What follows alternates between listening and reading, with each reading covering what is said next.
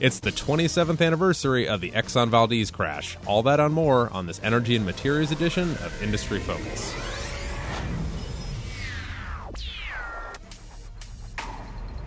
Greetings, fools. Sean O'Reilly here at Fool Headquarters in Alexandria, Virginia. It is Thursday, March 24th, 2016, and joining me to talk all things energy and materials is Tyler Crow and Taylor Markman. How's everybody doing? Doing pretty good, man. We missed you last couple of weeks, Mr. Crow. Well, last week we did a pre-recorded interview true. anyway, which was awesome, by the way. So the listeners did not miss me. No, of course they did not miss your insights and your intelligence. Yeah. Now you're just trying to blow smoke up my butt. Well, anyway. So real quick before we dive in here, Mr. Muckerman, 27th anniversary, and I haven't seen that online. You were the one that told me. Yeah, I just in a daily email from the Wall Street Journal on some things energy. There was like the fact of the day was that it happened in 1989 on March 24th. That was a big deal back then. Why does nobody care anymore? I don't know. I guess because you haven't really seen other than the Gulf in, 2010. Well, yeah, do people care about BP now? I'm sure in a couple days. I mean, this is going to be the 5th year anniversary of it. Yeah. I'm sure somebody will say something about it. And that might also be part of it because the BP oil spill was that much bigger. Mm-hmm. And there just might be why don't we focus on this one and we'll just stay mad at BP instead of ExxonMobil. Aside from the Rockefeller family, who actually just divested their last shares out of their trust. Could you believe how small the trust was, though? Yeah, no, not really. I was like, wow, that's it. Anyway. For our listeners that don't know, feel free to Google it. But the Rockefeller Trust, which, obviously is the legacy of one John D. Rockefeller, the founder of, ExxonMobil was just a part of what was once Standard Oil. I mean, it was the American corporation. But I think the trust was just $130 million at last count. Something like that. Not because Rockefeller was one of the world's first billionaires. Anyway, so moving on to the events of the day. First up, I guess it's LNG's turn to go through a bit of a rough patch in sympathy with just natural gas and oil and all that. Australian oil and gas giant Woodside Petroleum, which they're the biggest. Correct me if I'm wrong. Australian oil company, right? They're ExxonMobil. Shelved plans to develop a $40 billion, and that's U.S. dollars, liquefied natural gas project. That's big, no matter how you slice it. Asian LNG prices have declined 45% over the past year, so I guess we can't be surprised there. As I understand it, U.S.-based LNG exports are the low-cost option just because we have so much natural gas in the continental United States. Is there a window of opportunity as these other LNG facilities get nixed? I think so. We're at a point now where we had this mad rush. Back in, 2010, 2011, shale was really starting to take off, and you had the big push in even just before that with oil prices as high as it was. Everyone was kind of looking at natural gas as a possible alternative, and LNG got really sexy for a while there. Right. You had Chevron with its Gorgon project and its Wheatstone project, and it seemed like Royal Dutch Shell brought out 5 different projects at the same time, everything focused on LNG.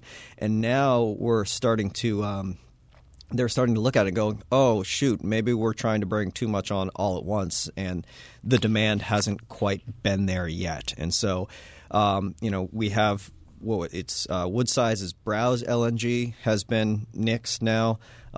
Royal Dutch Shell had one called Arrow LNG that it nixed last year. And then we've got 2 very big ones up in the British Columbia area. One Chevron's Kitimat and another one from Petronas called Canada LNG. And those are kind of looking a little shaky as of now. I was actually up in Canada 2 weeks ago, and I was listening on the radio, and they're all worried about the kind of the northeast gas fields in British Columbia laying off people left and right because it's looking like these LNG facilities might not go through. And a lot of those are due to environmental issues in Canada. They've been fighting, or not fighting, but going back and forth on that for the past 3 years or so. So, those are both still on the fence. I was going to ask you, Mr. Fool Canada himself, Taylor, how do you see this shaking out, not only for U.S. players, but Canadian players? Because do you lump Canadian LNG producers with U.S. producers?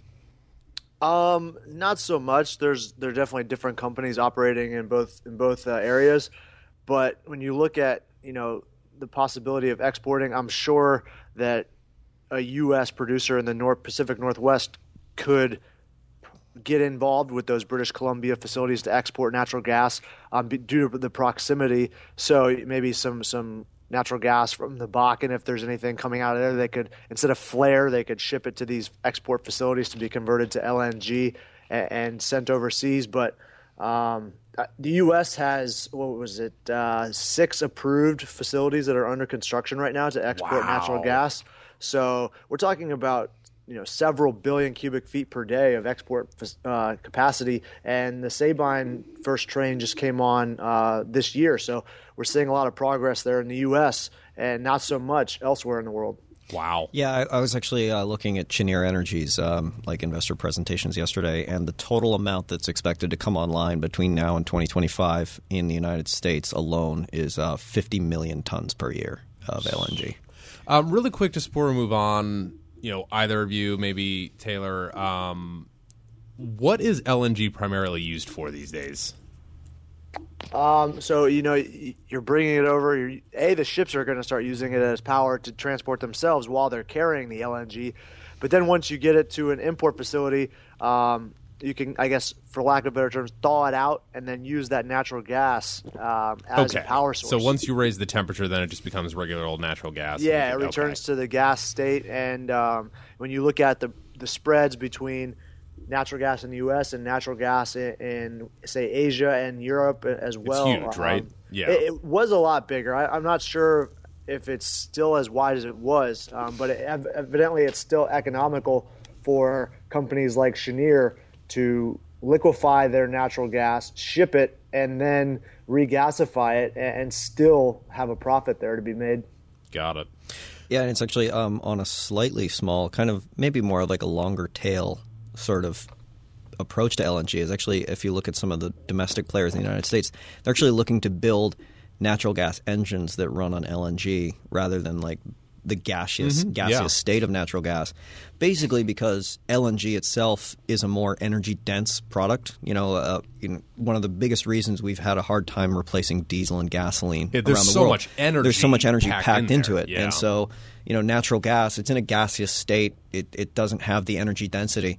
And so, there's a couple companies like Clean Energy Fuel is actually building LNG fueling stations. And there's Don't they have like 500 already or something? That's compressed natural gas as well. But, there is a little bit of the idea that you could use the energy density of LNG to help replace the traditional gasoline market in things like long-haul trucking and things like that. It's a pretty long tail because, handling liquefied natural gas at its super cooled state would be very, very difficult to do on a small scale.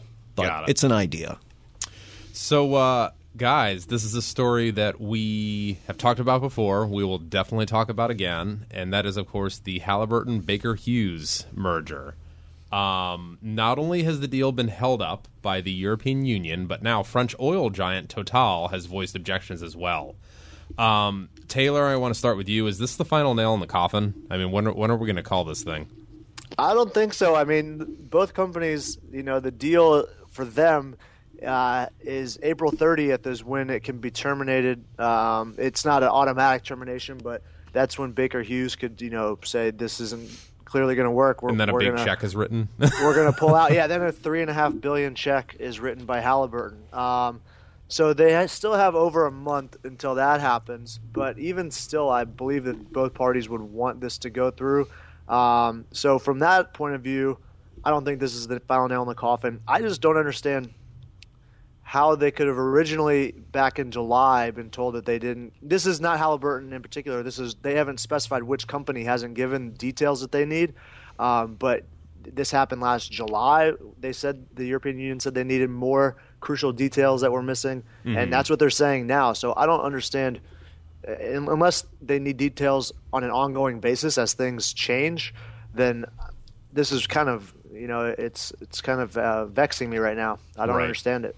Tyler, were you surprised when Total came out? Because you were saying that they're not the only big oil company that's like saying, no, we don't want this. Why would you have to understand the interest, right? Yeah, why would any oil and gas producer want less competition from its service providers. I mean, it's basically almost like a transfer of power. If oil service providers get bigger, they can command better pricing power. They can charge more for what they're doing because they can basically say, hey, there's less of us involved. We don't have to undercut 7 players. We only have to undercut 3 or something like that, or in this case, 2 versus 3 players. And, so of course they're going to come out and say, we don't like it. And of course, Halliburton and Baker Hughes are going to do everything in their power to try to get it done, simply because, like you said, better pricing power. My biggest fear of, I guess, what we could call a zombie story, because it's been going on for it's been well over a year 6, now. 8, yeah. It's close to 18 months, I think. November is the monthly anniversary. We talked about this on our first episode together, all 3 of us. So my one fear for anybody invested in this would be that with all the regulation and approval that has to go through it, my one fear would be that they actually have to kind of divest themselves of so many different options and services that they're really not a whole lot bigger than Halliburton was originally. That would be my one thing that kind of would get me hung up on the whole project, on the whole process. So I definitely get that, but from everything I've read, they're not really hung up on the divestitures at the moment. I mean, they're just hung up on a lack of details. Could that lead to more forced divestitures? Yes, but they're not really specifying what they're looking at exactly. They've already announced that they're going to sell Baker Hughes' offshore drilling and completion fluids division and a few of their overlapping on-land businesses. So, and if they do sell it all, then they're flush with cash, right? So maybe they go out and really hammer home on some of the areas where they have already an advantage, and they just extend that, but they're more concentrated. Cool. All right, well, before we move on, I wanted to point out to our listeners that April is Financial Literacy Month, and in that spirit, we are giving away 10 books to 10 lucky winners. These books include favorite financial picks from David Gardner, Morgan Housel, and so many more. To enter to win, just go to podcast.fool.com and click on the Super Podcast link at the top of the page. Once again, that is podcast.fool.com. So moving on, this is actually another ongoing story that we've had. You guys will remember where we weren't sure if... It doesn't seem like we have any quick hit, like something happens, and it just seems like nowadays all of our stories are just like, man, this just keeps going on. Dearth of material. It's a sad thing. I guess. But our listeners will remember, and I'm sure you guys remember, everybody thought that in a bankruptcy court, distribution contracts between a producer and a pipeline company would kind of be held as sacred. And these contracts, I mean, what were we talking about? They went out as far as 5 or 6 years in a lot of cases. In a great piece put together by the Fool's own Matt DeLallo, we recently got the details on some contract negotiations between... I mean, I'm just going to say the word troubled. Chesapeake Energy, I mean, they're very, what are their bonds at? 10, 20 cents on the dollar right now? Anyway. Not good. Not good. But they're negotiating with Energy Transfer Equity and Williams companies, and based upon the length of the contracts, it seems like these two distributors, the pipeline distributors, Energy Transfer and Williams, they're not too worried about Chesapeake. How surprised, Tyler, were you when you read this?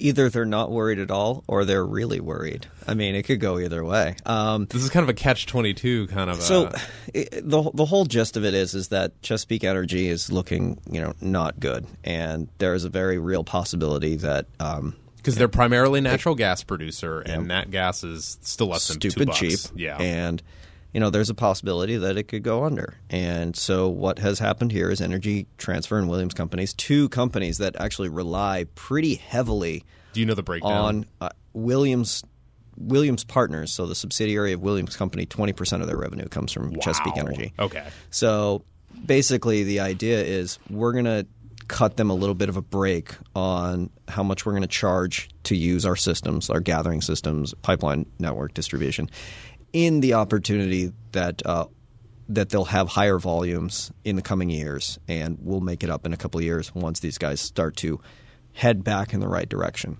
Got it. So there's that idea, and that's how they kind of pitched it as the upside of, yeah, we'll give them a little break now, but we really see the opportunity to gain in a couple of years with the higher volume growth. I think the bigger question is Chesapeake going to be around long enough to actually get the higher volume growth? And that's the reason I look at this deal and go, yeah, they're cutting because they're cutting how much they're charging Chesapeake because Chesapeake can't pay it, and if they don't, then they're going to have to go find a whole new company to get it from. Yeah. So Taylor, do you think that what Tyler said? Do you think they're not worried at all, or they're actually really worried and they're trying to save them? I'm gonna have to go ahead and agree with him on this one. It's kind of screwy. Anyway, okay. So we just got an update on the Sabine situation. I said that right? Yes.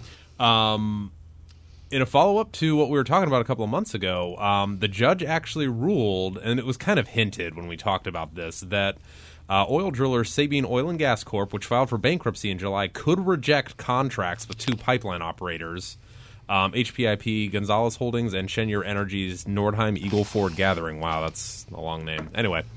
That's the one thing with energy companies. They're not creative.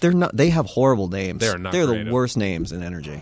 I'm really surprised at this. Like, why bother having a contract then? Like, if I think Taylor's rant a couple weeks ago was the perfect example of that. It's like, if they can't even pay it. Thank you very much. I'm tipping my hat.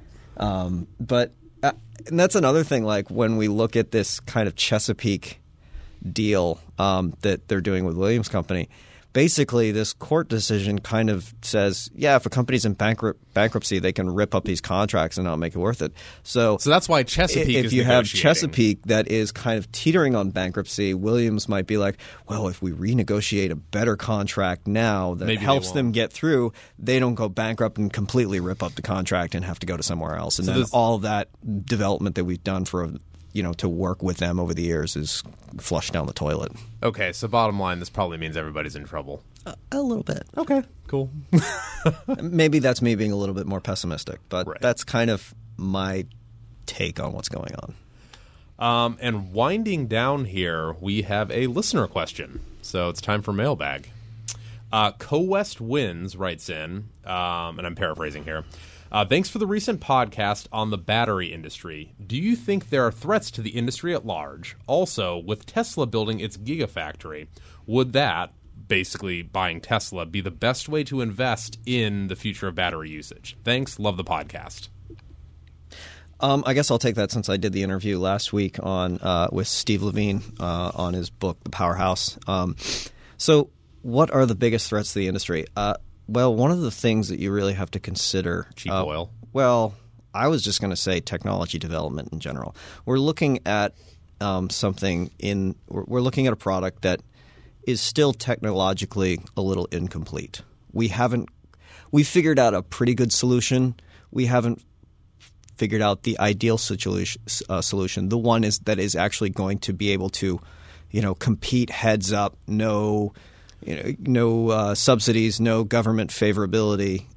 Because technically a lithium-ion battery is a chemical reaction. Right. They lose their efficiency after, correct me, just a couple of years. It starts dropping a little bit. It's on charge cycles. It's not actually on any specific timeline, but how many times that you charge and discharge the battery. There are components within the structure of the battery that will start to break down as those ions kind of transfer back and forth. And so the biggest threat basically is that today's technology gets disrupted and gets thrown out the window within 18 months. And if you look at anything, I think a great example is solar panels. If you look at how much efficiency has improved on solar panels over the past several years, and you can even go back 10, 15 years, that it's gone so fast that a 10-year-old solar panel nowadays is almost obsolete. Wow. And well, at least in comparison to current. Some solar panels right now put out by was it Sun Power. Yeah, they're hitting 22% efficiency levels, crazy. Which is almost double what it was 10, 15 years ago. Well, I was reading, if you read the book The Martian, I had to plug a fiction book that was just made into a movie, but he was talking about how the solar panels on the rover was like 10. Yeah. It's just crazy what they've been able to do in the last 5-10 years. So I as a threat, I see that as the biggest one. Basically, if you're making an investment in the industry, it could get thrown on its head within 18 months, and just on the simple progression of the industry. And we've seen this. everybody talks about like the Cylindras and the A123s and all of these companies that have gone bankrupt, but that's just how fast the technology is evolving. Somebody comes out with a great technology, looks like they can sell, they can market it, commercialize it, and then boom, 18 months later it's an obsolete product, and it's very, very difficult to catch up. So, Taylor, you get the last word here. What are your thoughts on Tesla? Do you think they got ahead of themselves with the Gigafactory? Was that a necessary risk they had to take in light of, what Tyler said, I mean, sorry.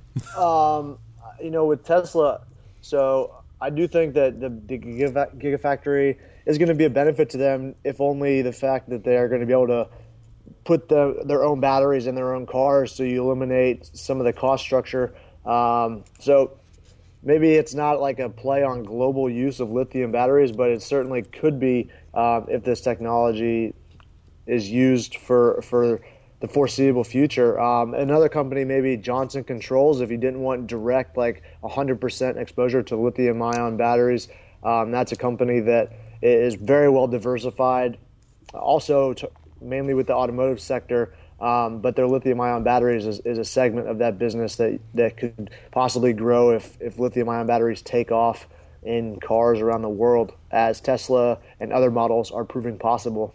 Awesome. All right. Well, thanks for your thoughts, guys. We'll Cheers. See you next week. Yep. And if you're a loyal listener and have questions or comments, we would love to hear from you. Just email us at industryfocus@fool.com. Again, that's industryfocus@fool.com. And as always, people on this program may have interests in the stocks they talk about, and the Motley Fool may have formal recommendations for or against those stocks, so don't buy or sell anything based solely on what you hear on this program. For Tyler Crow and Taylor Muckerman, I am Sean O'Reilly. Thanks for listening, and Fool on.